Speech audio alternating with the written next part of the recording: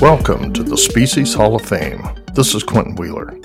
Specimens of a cartoonish-looking new fish are deposited in the Russian Academy of Sciences in Moscow.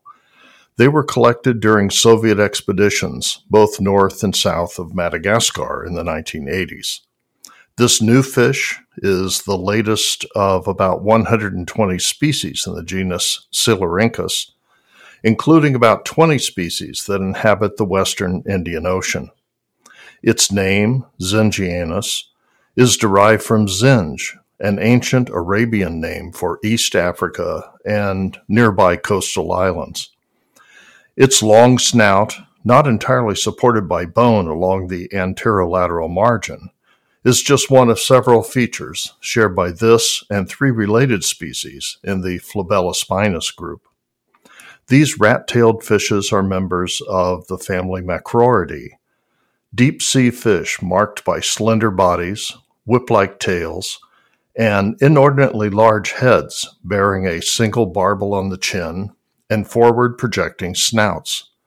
Most macrourids occupy the demersal zone of the water column, near the seabed at depths from 200 to 2,000 meters, but some are found as deep as 7,000 meters. Weak swimmers, they are nonetheless, as a group, distributed from the Arctic to the Antarctic and are among the most common fish of the deep. Some are solitary while others swim in large schools. Within the family, mature fish vary from less than 4 inches to nearly 7 feet in length. The new species is near the lower end of this range, being from about 5 inches to nearly 9 inches in length. Efforts have been made to introduce some larger species of the family to the marine fisheries market, but so far they are considered unpalatable. This is just as well for the fish, whose populations do not seem to be very resilient and could be depleted were they to be overfished. These fish are peculiar in a number of ways, beyond their looks. They are bioluminescent, with an abdominal light organ based on a symbiotic relationship with certain bacteria. In fact, they constitute about half of all known bioluminescent fish species. It's been reported that unusual muscles attached to their swim bladders enable them to produce sound, perhaps important to mate location and courtship behavior.